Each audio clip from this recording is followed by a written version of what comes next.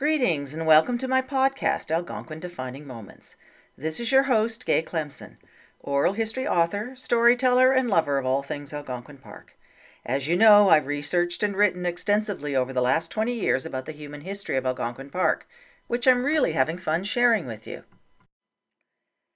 So in my last episode 20, I shared the life and stories of Gertie Baskerville, who lived alone in Algonquin Park for over 35 years, on South Tea Lake near the Smoke Creek Bridge. Though I'd suggested in that podcast that there were a few full-time residents, I realized later that I had said that based on an early 2000s sensibility. In fact, there are all kinds of stories that I have of families trying to make a go of it off the land, or who had jobs with the park or with the railway that required or enabled living in the park. This was both early in the Algonquin Park's history and even before it was created. This, of course, got me pawing through my notes to uncover what stories that I had.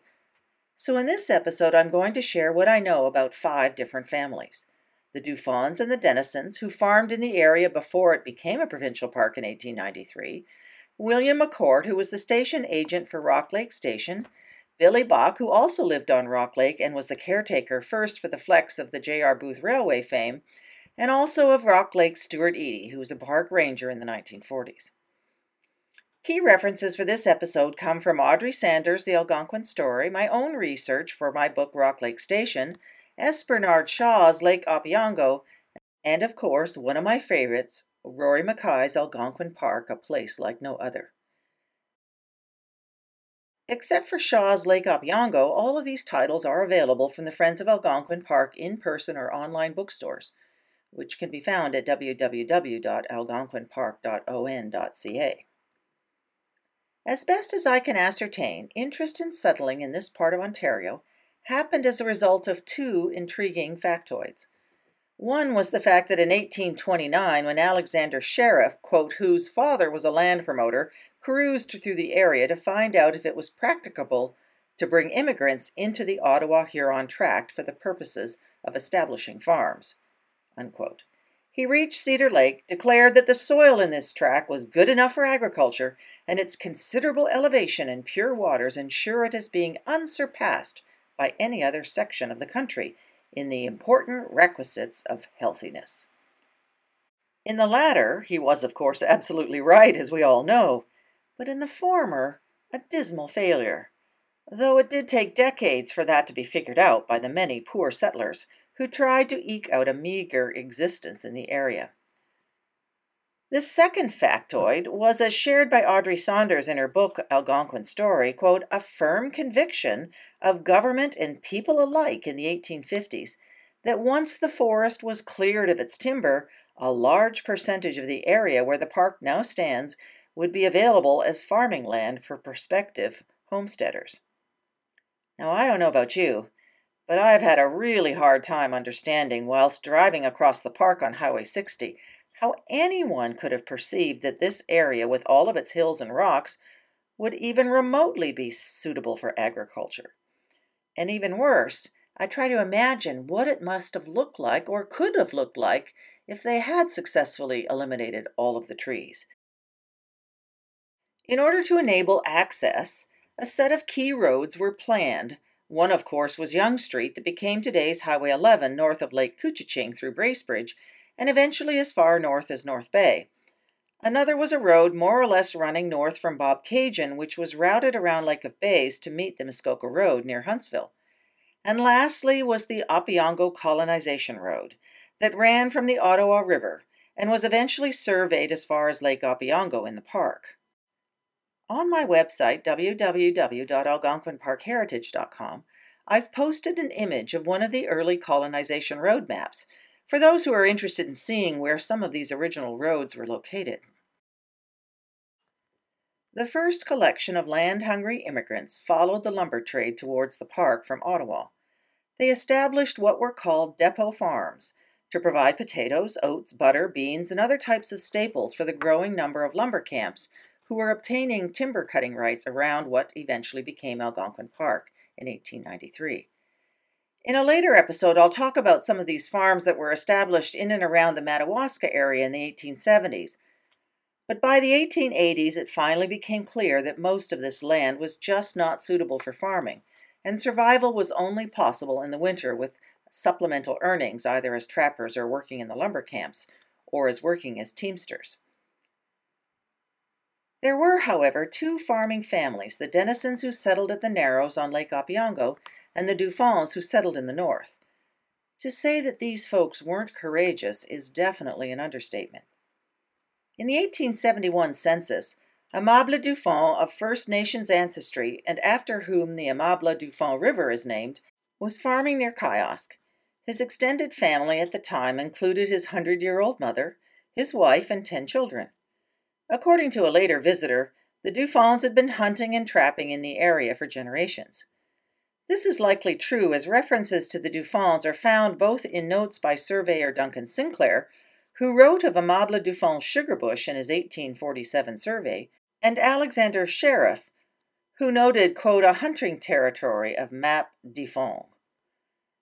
By 1881, the family moved to the north end of Merchant Lake, where they established a farm that yielded hay, potatoes, beans, turnips, and oats, which they sold to nearby logging operations of William Mackay and J.R. Booth, who were cutting square timber and saw logs respectively at the time.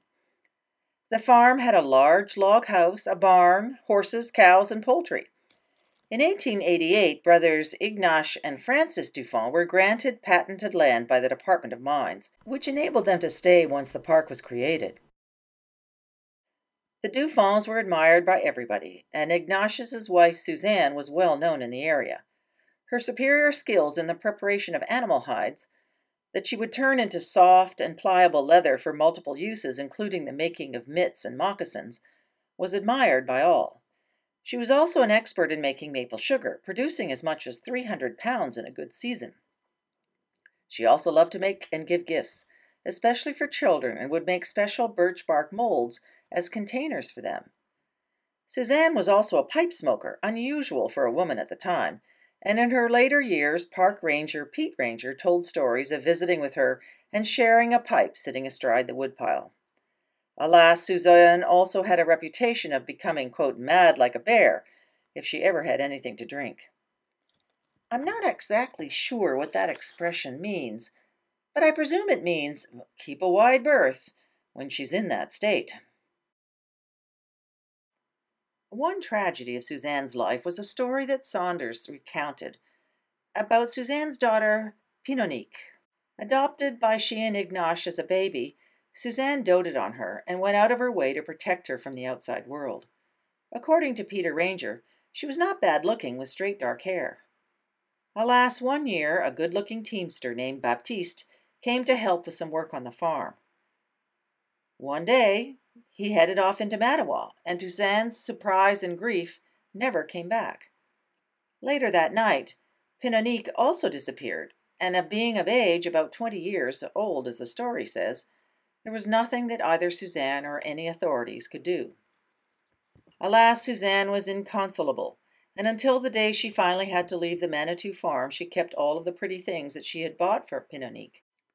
Suzanne hung on after her husband Ignatius and her brother-in-law Francis died, but eventually she was forced to leave and sold the farm in 1917 for $1,000 that was paid out in monthly $75 installments. Though no buildings exist today, the clearing is still visible on the north end of Manitou Lake.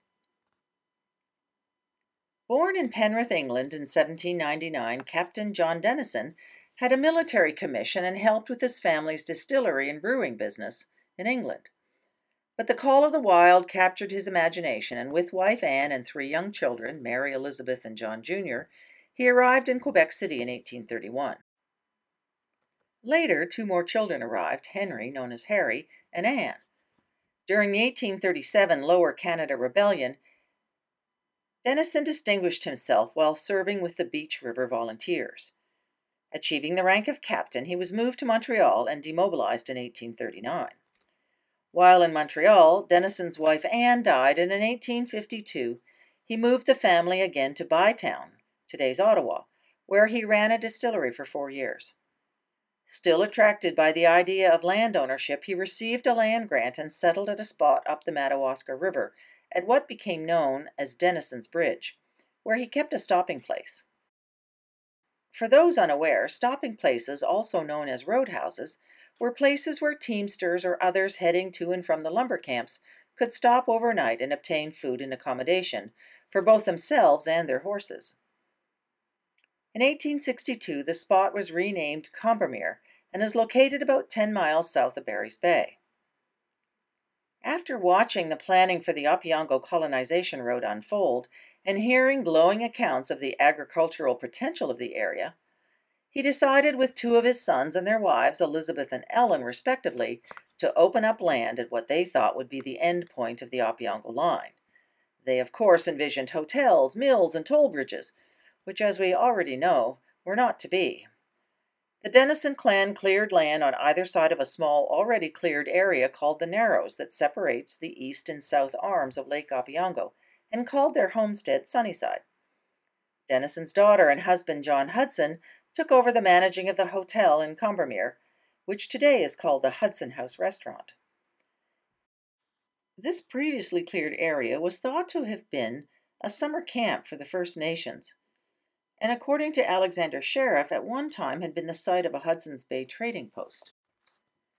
Though the stories of a summer camp checked out, no evidence of a Hudson's Bay trading post was ever been found in the Hudson's Bay archives. Nevertheless, one wonders how on earth the Denisons ever actually got there. Well, the colonization road apparently went as far as Bark Lake in the late 1800s, and from there they traveled up the Madawaska River, across Victoria Lake, and through the chain of lakes, from there to the Opeongo River. In the winter, they walked the horses and the cows in via the ice roads that were built across the lakes. According to a Denison grandson, over the years the family were able to clear and farm close to 120 acres of fields.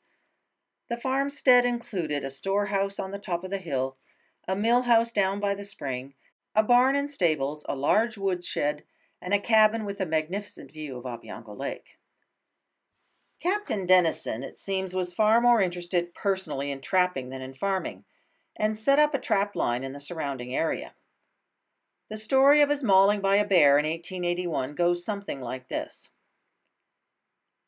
At the age of 82, setting out one day with his 8-year-old grandson Jackie, the two came to a bear trap that the captain had set on the Green Lake portage. As told by Saunders, chained to the far side of a great log and baited with rotten meat, the trap was skillfully set. Hearing nothing as he approached, the captain mistakenly assumed that the trap had not been sprung. But just to make sure, he cautiously stuck his head over the log to take a look. Just then, an enormous bear, whipped into fighting madness by the pain of the steel clamp, leapt at him, clawed him, and dragged him over the edge of the log. The old man screamed, but was powerless in the mighty grip of the great beast. He called out to Jackie to go for help. The little fellow rushed down to the canoe at the end of Green Lake portage and paddled the long 11 kilometers back to the farm as fast as he could. When he got home, he found that his father, Harry, had gone on an overnight hunting trip, and there was no help to be had. Days later, when he and Harry returned to the spot, they found evidence of a terrific struggle. All of the old man's clothes but his boots had been ripped to shreds. Both he and the bear were dead. They carried the captain's body back to the farm and buried him in an enclosed split-rail fenced grave behind the barns, which could be found as late as 1996. A later version of the story had Jackie waiting by the canoe at the portage with the instructions that if the captain failed to show up in 2 hours, that he should head home. That evening his father, Harry, searched the shoreline to no avail, and it wasn't until the next morning that he found the trap. The bear was still alive, but the captain dead. Another version suggested that the trap line wasn't Captain Denison's at all, but was one set by his son, Harry, and he'd been warned to stay away from it. In this version, the bear was still alive when Henry and Jackie and 2 other men returned to the scene the next day, after Jackie had raised the alarm. The bear almost got a second victim before it was killed.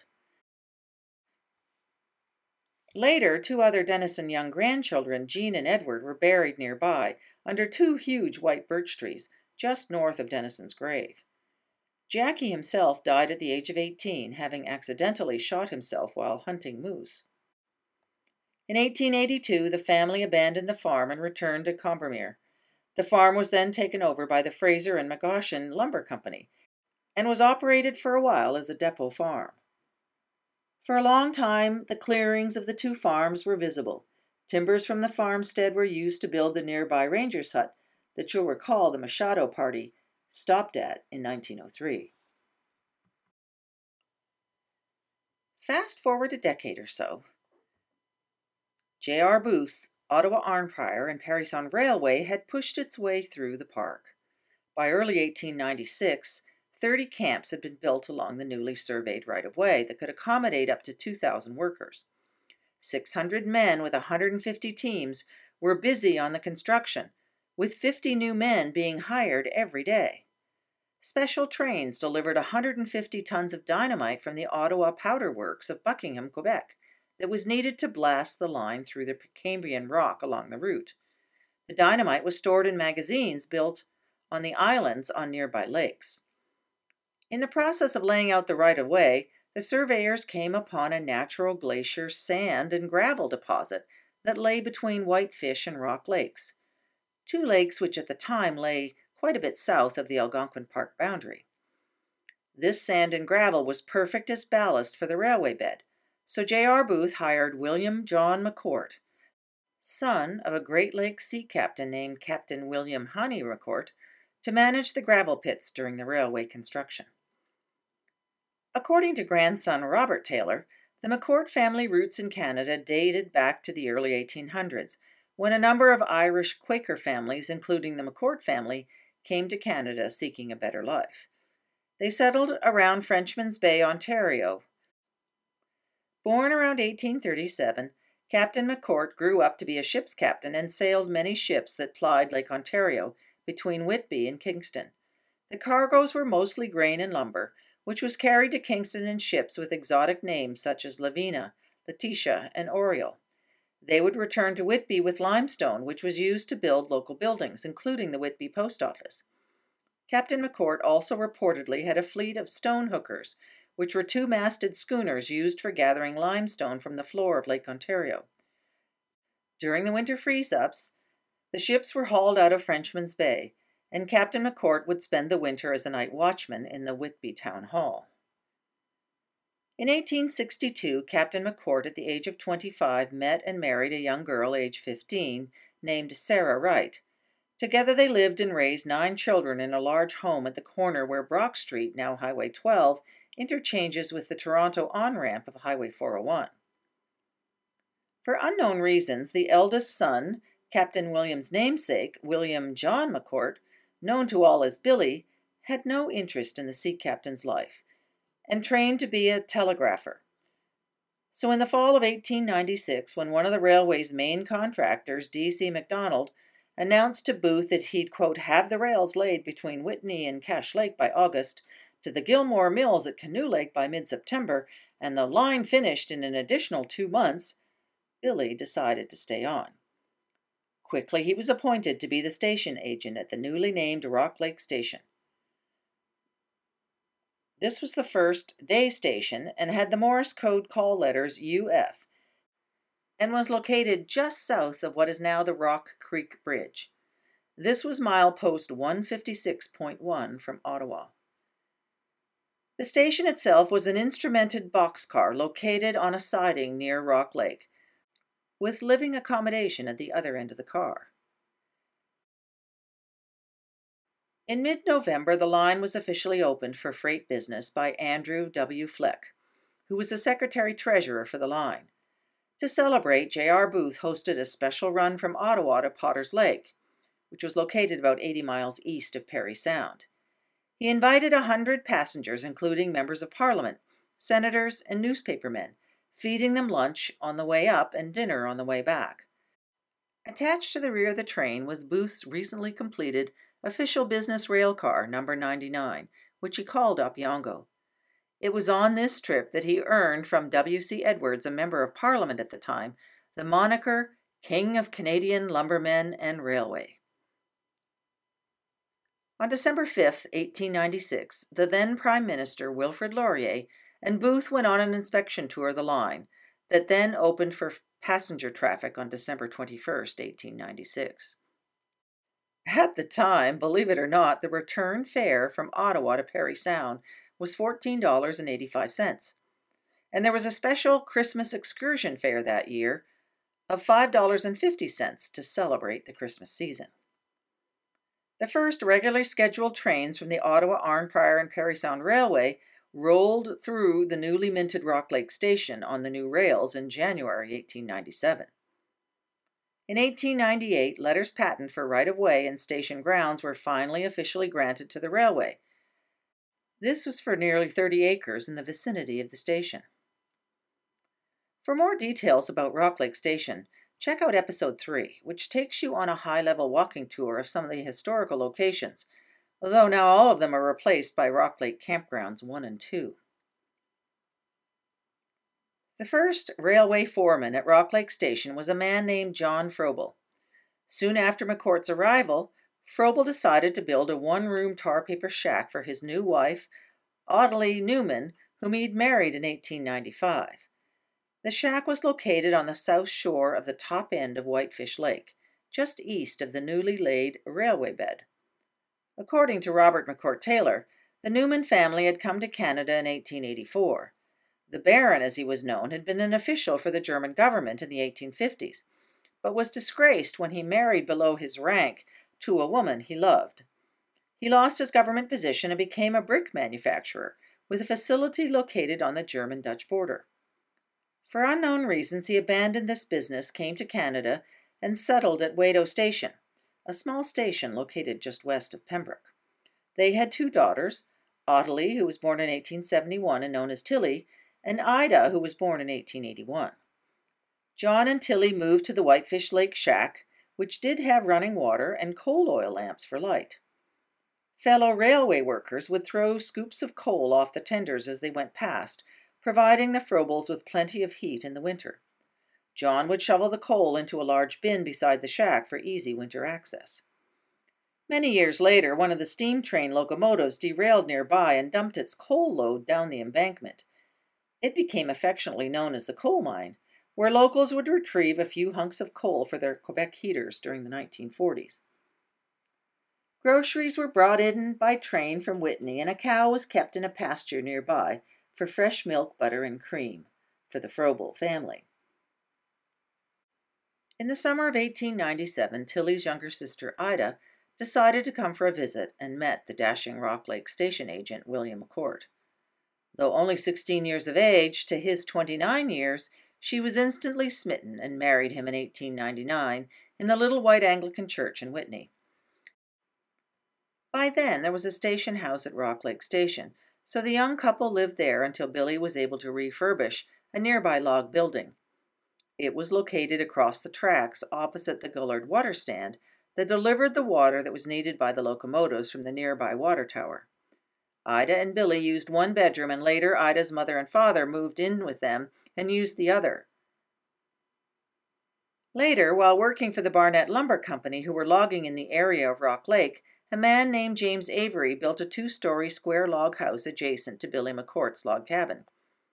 In 1903, after the Barnetts had logged out the area, the company had no need for the building and sold it to McCourt. This building became Shauna Lodge, which according to the McCourt family meant happy times. Over the years, McCourt added an east wing and enlarged the veranda on the front and added a second kitchen out the back. The McCourts had 3 children, Oriole, Myrtle, and Vernon. As mentioned in Episode 3, for visiting friends, mealtime at Shauna Lodge was a 5-star affair. After ascertaining the number of guests and the extent of their hunger, Ida would suggest to Billy McCourt that he meander up to the upper bay of Rock Lake to bring in a certain number of lake trout. Usually within half an hour, he'd be back with the precise number obtained. In addition to the pan-fried lake trout, the meal would consist of potatoes, peas or beans or carrots from the garden, and the daily homemade Chelsea buns or bread. Naturally, dessert was blueberry pie with vanilla ice cream. Ida was very much against strong drink and frowned upon Billy enjoying a glass of good Canadian whiskey or scotch, so the beverage of choice was Rock Lake water. Billy used to hang a cup permanently on the stern of his disappearing propeller inboard yacht to sample the lake's finest when he was out on an expedition. In those days, the only way to keep things cool was to use ice, The local ice house contained 3-foot-thick ice blocks packed in sawdust that had been cut from Rock Lake during the winter. For the local children, it was a marvelous treat to get the large ice chips to eat on a hot day. At about this same time, J.R. Booth had obtained water and timber rights for 7,000 acres of land around Rock Lake east of the station. The area extended all the way up to Rose Pond and included the islands in the middle of Rock Lake and part of the west shore of Rock Lake. It also included Gordon Lake, where a boathouse was built to house a boat that was used when they were fishing in the area. Later, around 1911, when Nightingale and Lawrence townships became part of Algonquin Park, it is believed that Booth exchanged this vast acreage for patented title to 700 acres on the western shore of Rock Lake. Unfortunately, after Booth died, he willed that all of his personal papers be destroyed, so the details of this transaction have been lost to history.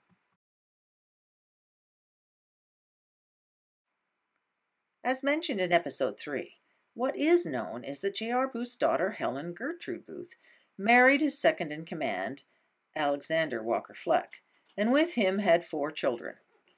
Bryce, who caught tuberculosis and spent much time at Rock Lake; Gordon, for whom Gordon Lake was named, who later took over the J.R. Booth Lumber Company; Rose, for whom Rose Pond and Rose Island were named; and Jean, for whom Jean Island was named. Note that according to Joan Barclay Drummond, Fleck's granddaughter, most maps of Rock Lake have the islands named incorrectly. She says, in fact, the larger island is Rose Island, and the one with the sand split is Jean Island. The Flecks built in the 1890s a large house that they called Menwate Lodge, meaning place of sunshine.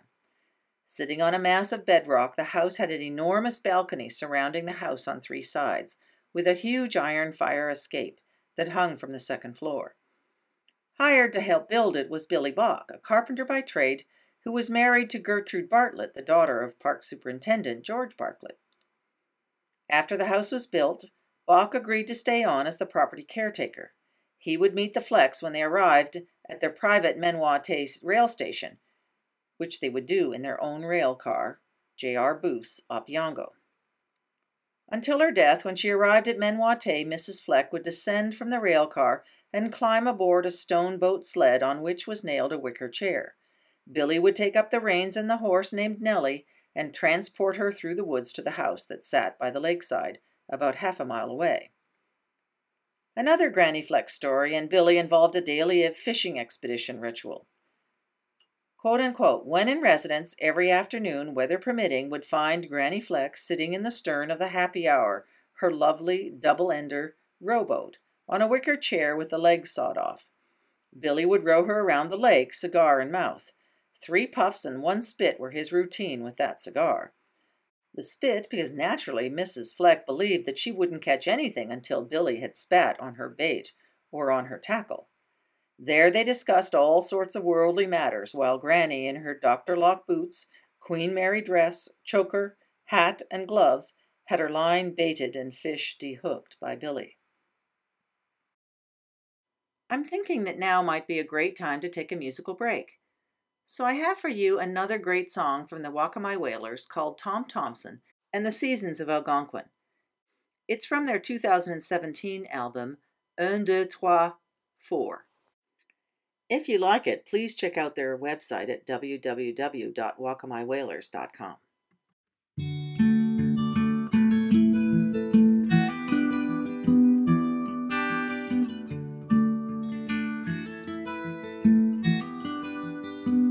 It must be winter. White expanse reaching for the distance.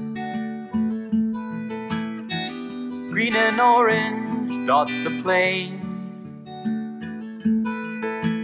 Great clouds they billow overhead. I sense the stillness, I sense the pain.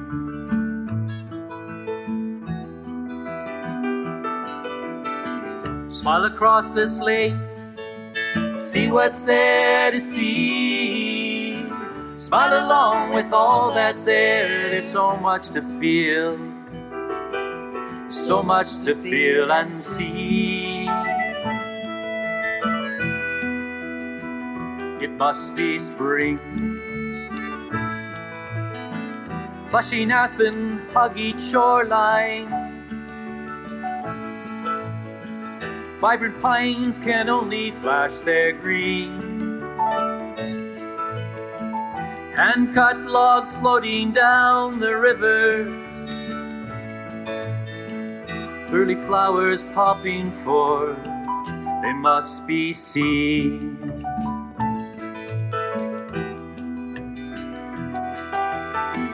Sing with flying birds, the flying songs are free. Sing along with all that's there, there's so much to hear. There's so much to hear and see. It must be summer. Canvas tents and canoes along the shoreline. Stands of white birch line calm lakes. Jack and white pine call with a windswept whisper. Bare granite rocks complete these northern scapes.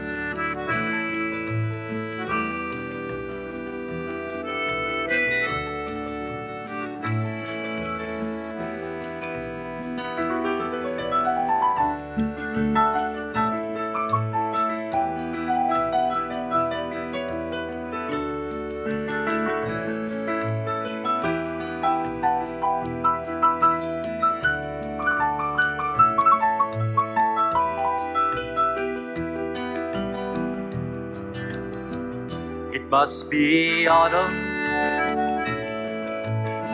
This magic color takes hold of your brush. Hillsides scream of ochre, white and green. A season where waters can be calm. Trees, lakes, and rocks must be felt and not just seen.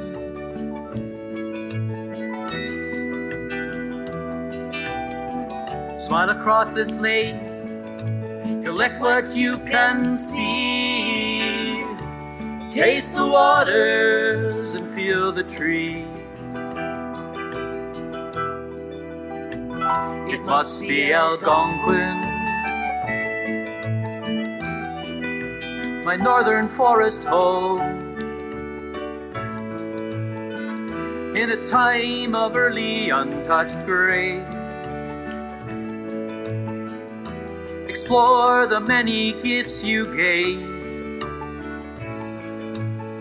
How many times has your smile touched this face? The seasons of this place.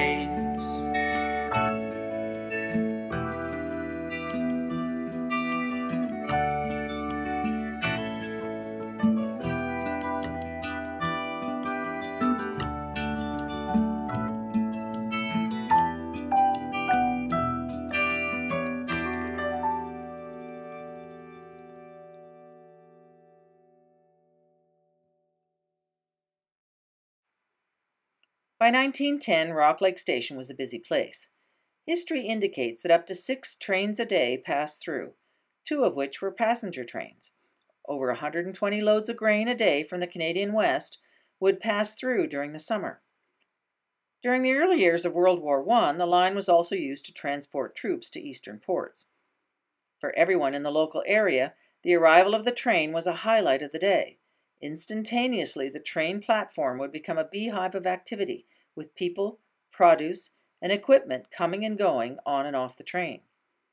As the local telegraph agent and the station agent, it didn't take Billy long to realize that there was money to be made from this burgeoning tourist trade. So after the McCourt family moved into Shauna Lodge, McCourt turned the original log homestead into a grocery store and an outfitting store to cater to the new tourists. But Billy still had his job as the Rock Lake Station agent, earning $1 a day, and had to work 7 days a week. So he convinced his daughter Myrtle to run the store for him. Billy was pro-education, so his incentive for Myrtle was that she could keep any of the American currency that the store brought in for her education. She was eventually able to earn enough to go to Queen's University, where she studied languages. Billy McCourt's store was one of the first, if not the first, outfitters of the day. He would rent canoes, paddles, life jackets, and camping supplies to visiting tourists. The groceries were several notches above other places, and ice cream a visitor favorite. Naturally, bait and tackle were available. As the local park ranger was later to report, "I have heard many complaints in regards to the difficulties of obtaining fresh milk and the necessities of life. In fact, some of the tourists are threatening to abandon Rock Lake altogether. A store in a small way would be a great accommodation and would assist materially in making Rock Lake a more flourishing resort." This must have happened, and by that I mean the idea that Rock Lake would become a flourishing resort, because one year a barrel of apples from the Niagara district arrived by express baggage. In it was a note from a special picker who asked for a return letter and advised them that the barrel had been specifically and specially picked so that each apple was exactly the same size. He must have had a special interest in Rock Lake, as he'd apparently taken an entire Sunday to pick the special barrel for Rock Lake in Algonquin Park. In 1915, the Ontario legislature passed the Park Act that expanded the size of Algonquin Park to include 8 new townships on the south and east sides. According to a map compiled and drawn by Ontario's Chief Geographer's Office in 1946, the 2 on the south edge of the park, Nightingale and Lawrence, that included the Rock Lake area, had been added in 1911, and the other 6 townships on the eastern side of the park, Edgar, Bronson, Barrow, Stratton, Guthrie, and Master, were added in 1914. Under the terms of the Park Act of 1915, the Ontario Department of Lands and Forests took over administration of the area.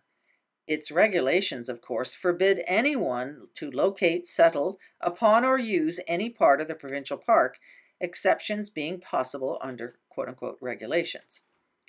In the short run, the point was moot, as all of the settlers, i.e. the permanent residents of Rock Lake, were employees of the railroad and had built their residences on the property that had been patented by the railway.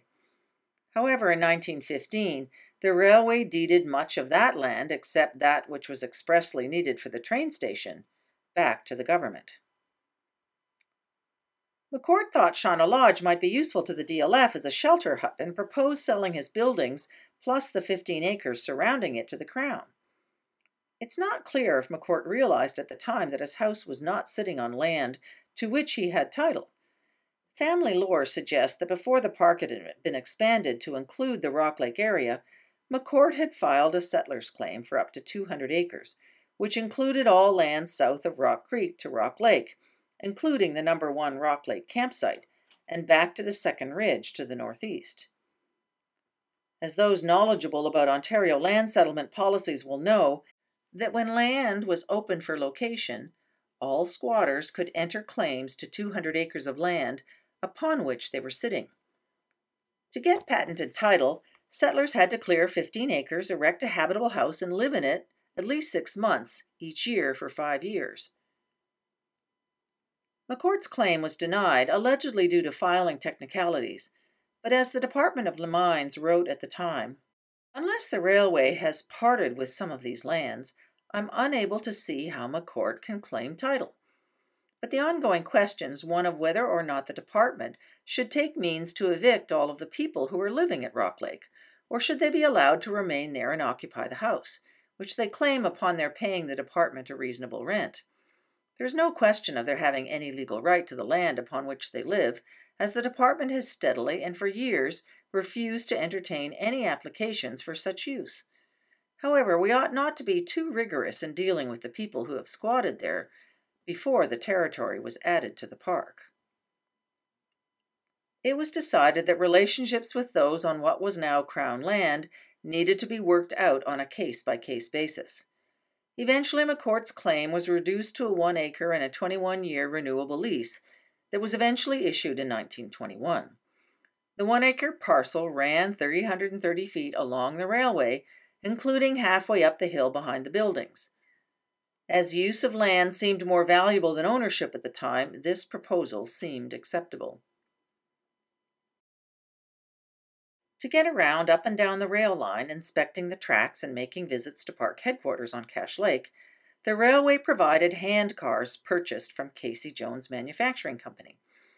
The railway, of course, wouldn't pay to add motors, as they thought that motorizing these hand cars was a luxury that was not needed when pumping by hand would do the job just as well. But for the section men, a motorized vehicle was very desirable, but they were very costly, about a month's wages. An alternative was the velocipede. This was a 3-wheel pump contraption with one wheel following the outer rail of the railway line. Billy Bach would often be seen tootling about on one that the Flex had bought and given him to use. It was a much improved alternative to the handcars. However, though not a section man, and with little need to go up and down the line, Billy McCourt would not be outdone. He acquired a Fairmont motor car, which was a platform with steel wheels and oak and wood spoke wheels that was run by a single-cylinder gas motor. A belt drove a pulley on the front axle, and its top speed was about 10 miles per hour. Billy's grandson, Robert Taylor, can remember sitting on the gas car in the back shed on a wooden Salata tea box, thinking he was really somebody. As he recalled fondly in 2004, "We kids had a special toy. We would put the old Fairmont gas car on the rails, and I was allowed to take all the local kids up and down a nearby siding. To go in reverse, the spark was cut, and if quickly enough connected at the correct instance, the motor would stop and go in reverse. Most of the time we couldn't go on the main line, as the way was blocked by a speeder that was owned by the local Department of Lands and Forests. Once, however, the speeder wasn't there, so we decided to go for it and headed to Manwate Station on the Barclay Estate. It was great fun getting there, but when it came time to return, we found that the engine wouldn't go into reverse and we were stuck. We had to push it all the way back and paid a high price when it derailed, as we got caught and were grounded for a week. Later, after the trains had abandoned the line in 1947 and up until the rails were lifted, the Fairmont gas car was also used by the McCourt family for many berry-picking expeditions to the end of the line at Lake of Two Rivers. As Robert Taylor remembered in 2004, "First we would traverse the Snake, where the line was washed out at Whitefish and the rails were suspended 6 feet above the water, and then we would continue on past the Old Y. This was the place where the locomotives turned for the return trip to Whitney. The curve out in grade was so steep that the locomotives could only back in and would almost fall out of the lower leg of the Y if they weren't careful. A hand-thrown switch provided the route to the McRae Mill on Lake of Two Rivers. Unfortunately, there were only a few lengths of rail, so within a few hundred feet we would run through some alder bushes and off the rails into the mud at the end of the branch line." By 1927, McCourt had a nice little commercial business in operation at Rock Lake Station. In addition to the store and renting half of Shauna Lodge each summer, he also rented out the nearby buildings on what was known as the Barnett property to visiting tourists. These buildings, located across the tracks from Shauna Lodge, included what was known as the Barnett Cottage and an old warehouse built by the Jameson brothers that McCourt had fixed up. The Jameson warehouse was rented to some of the nurses from Ottawa in 1926, and the Barnett Cottage was rented to Leo Ebinger in 1927. Unfortunately, no portion of the resulting revenues ever made their way back to the government coffers, as unbeknownst to the renters, McCourt didn't have permission to use any of the Barnett buildings. Soon after this, one of the railway employees reported that he'd been paying McCourt rent for using the nearby meadow as pasturage. Apparently, at one point, there were 5 cows pasturing on the Barnett property for which McCourt had been charging $1 per head per month. McCourt found himself by 1928 in a mess of hot water. McCourt's troubles had all begun a few years earlier when he'd been found tapping the government telephone line. His version of the story, as found in the government archives, went sort of like this. He had his own little telephone system between the store and the house, and that he'd connected his telephone with the government line for the purpose of calling the doctor at Whitney, and intended to, of course, remove the connection right away. Unfortunately, the department felt that his explanation did not at all suffice, as the ranger's cabin was but a stone's throw from his own house, and if an emergency existed, it was open to him to use without cost. The latest funny business was the last straw, and after much correspondence, McCord agreed to discontinue the carrying on of any mercantile business in the area, and could use the leased buildings for his own private use, and only for his family. In 1935, after many years of service and the passing on of Menwate to the Fleck's daughter Jean Barclay, Billy Bach and his family left the Fleck estate and settled on his own commercial lease that he had obtained in 1929. Later known as Bach's Point, it was located just down the shore from the estate. There are no lease records of this transaction in the archives, so it may be that the perhaps Granny Fleck had provided Bach with title to the land upon which he built his various cottages, and provided him with a modest pension for his many years of service. With his wife Gertrude, Billy had 6 children. He built 3 cabins on the site that he rented out to tourists at a rate of $65 a month, with $35 extra if the renter wanted to include wood and ice. He also later established a grocery store after McCord had been forced to shutter his, and here he sold groceries, gasoline, and coal oil to the cottagers and milk that he obtained from the Barclays' cows. By request from the other cottagers, Leo Eppinger would hold a church service most Sundays when he was in residence at the lake. These would be held on Bach's front porch, with music provided by a pump organ played by Bach's wife Gertrude, or his daughter Louise, who later became a deaconess, or even Ebbinger's daughter Elizabeth. In winter, Bach would cut blocks of ice from the lake, aided by his son Johnny. The ice was stored in a community ice house that was located on Whitefish Lake, and many a leaseholder's son had a summer job delivering the ice to residents on both lakes. Johnny Bach later went to work for the department at Cache Lake and for several years lived at the Smoke Lake hangar. As echoed by many of the Bach's tenants who went on to obtain leases in the area, quote, "What a wonderful place the Bach's was for the 3 summers we rented one of their cabins, with its chicken coop, which was a great place for finding worms, the canoe trippers stopping in at the store to reprovision, and Mrs. Bach not wanting to sell any one person 2 of anything, just in case someone else arrived needing that same thing. The great sand beaches where we learned to swim and dive for clams, Blueberry Hill for berry picking, the jigger to hitch rides on once in a while, and the old schoolhouse to explore, the railway tracks to test your balance on when you were out picking raspberries." Because of the need to educate his growing family, Billy Bach also worked to establish a school district and obtained revenue for the maintenance of a school at Rock Lake. The one-room school was opened in 1934 and was located behind the Bach cottages up by Rose Pond. It was part of the Halliburton School Board, and attendees included his son Johnny and the section foreman's children, and Mrs. Bach and later the park ranger's wife, Mrs. Eady, were the teachers. Because he was a skilled carpenter, Bach and later his son Johnny were often in demand in the 1930s and 40s to build cabins for the newly arriving leaseholders. In 1937, plans were designed to cut a road spur from the newly completed Highway 60 to Whitefish Lake, and to establish a garage accommodation for a growing community of leaseholder summer residents. Though there was local support to have the road go to Rock Lake, and an abandoned lumber road used to get to Whitefish Lake, park officials decided to build the road only to Whitefish Lake. The new access road did, though, create an additional new role for Billy Bach. Using a large 20-foot flat-bottom punt that became known as Bach's Pointer, he would transport goods and people to their leaseholds on both Rock and Whitefish Lakes. One new arrival to Algonquin Park in the early 1930s was Stuart Eady and his wife Beulah.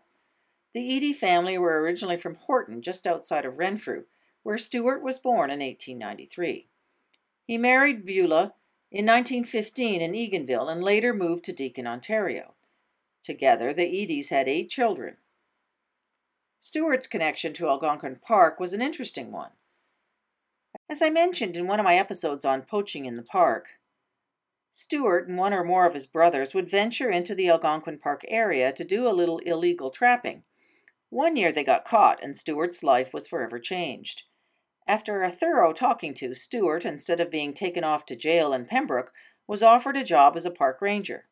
This job he went on to hold for over 35 years, 23 years of which he was based at Rock Lake. One of the conventional theories at the time was that a fellow ex-poacher would be better able to, quote, ascertain the ways and means of their fellow poachers, and therefore be better able at catching or stopping their activities. Eady accepted the job, and his first posting was at Lake Traverse. Later, in the early 1940s, he was given the territory from Rock Lake to Cache Lake, and the family lived in the former double railway section house near Rock Lake Station in summer and in Whitney in winter. In the spring and fall, his son Eldon could remember catching the train at Whitefish Iron Railway Bridge and hitching a ride to go to school in Whitney. According to local legend, Beulah Eady was the only woman who could make bread, pump gas, and collect frogs all at the same time. Her blueberry pies and Chelsea buns were infamous in the local area. As a fellow leaseholder, Ruth Wellham Humphrey from Whitefish Lake fondly remembers, "We called them sinkers because they were so heavy and yeasty one would sink if one went swimming after eating 2 of them. But eat them we did. There would always be several missing from the box by the time we had paddled it back to the cabin." Beulah was also a community activist, and during World War II joined with Mrs. Barclay to establish a Whitney branch of the Red Cross. Twice a week for 5 weeks, a group of leaseholders would meet sewing and knitting bandages and other needed articles for the war effort. They produced a record 480 items. Stewart Eady and his sons were also highly sought after by the newcomers for their cabin building skills. They helped Dr. Dunn, a dentist in Orillia, build his cabin on the river. He had bought a Halliday ready-cut summer cottage, whose pieces arrived on a boxcar at Rock Lake Station. The Halliday Company sold ready-made kits that included all of the components needed to build a summer cabin. Everything from framing and rafters to paint, nails, windows, and roofing were supplied for a 2 or 3 bedroom 20-foot by 26 building. Lloyd Eady brought it over and assembled it for them. No expense was spared, as the kit even included a 3-piece bathroom with hot water, a water pressure system, and a septic tank. Another leaseholder, Robert Macbeth, was an architect, and he built over one winter a 1-inch by 1-foot scale model of a cottage that he wanted Lloyd Eady to build for him. The Eady brothers cut the logs for him on Louisa Trail and built cribs that were then filled with rocks and sunk. The lower level became the boathouse, and the upper level became the cottage, and hung out over the water. In 1940, Stewart and Beulah Eady moved into the old Rock Lake double-section house. With its lathe and plaster walls, the section house soon became the center of the Rock Lake community. Cottagers would gather there for the weekly arrival of the meat wagon from Whitney. Beulah loved music and would organize dances at the Barclay Boathouse that were held every Wednesday and Saturday evening during the summers. She would hire bands and fiddle players from Whitney, and would sometimes do the square dance calling herself. These dances were great fun and attended by all of the local residents.